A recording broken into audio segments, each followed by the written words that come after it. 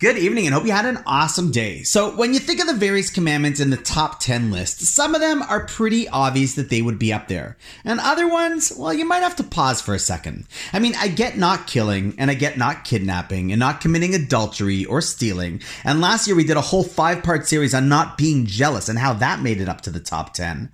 But there's also another one that, while obviously not good, seems like I might not have voted it into the top 10. And that is giving false testimony. Again, don't get me wrong. It's bad. It's wrong. And sadly, in today's day and age, almost everywhere we look, people are violating this idea of not lying. From politicians to business people, newscasters to people all over social. So first of all, it just actually goes to show you, maybe this idea of not lying is one of the top 10 is more important than we give it credit for on a daily basis. But if you stop and think about it, it isn't just a matter of lying, but it is far more reaching than that.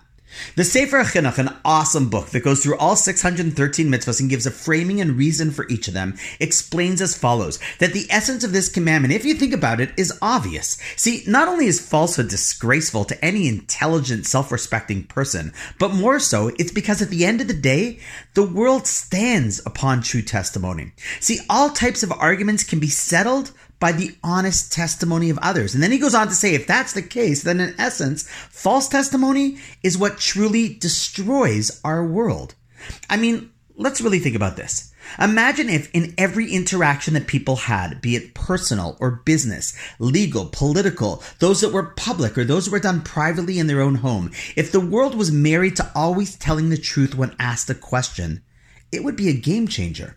You know, it reminds me of a story about someone who wasn't the most ethical person, who asked their Rav to give them one mitzvah, just one, while carrying on with everything else as normal. And they promised to do that one without fail if it would get them a place in the next world, in Olam Haba. And so he says, okay, no problem, I'll give you one. Don't lie. The person, thinking he got off easy when he thinks about everything that he does in life, promised to keep that one mitzvah faithfully. So the next day, while he was going on his way to steal something, he paused and thought, hey, what if someone asks me how or where I got this? I'd have to lie. And so he put it back.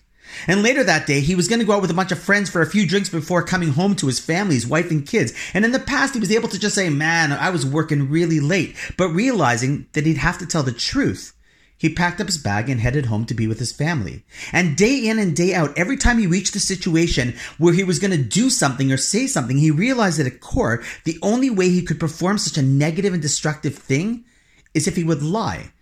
And slowly but surely, by not lying, his entire personality transformed.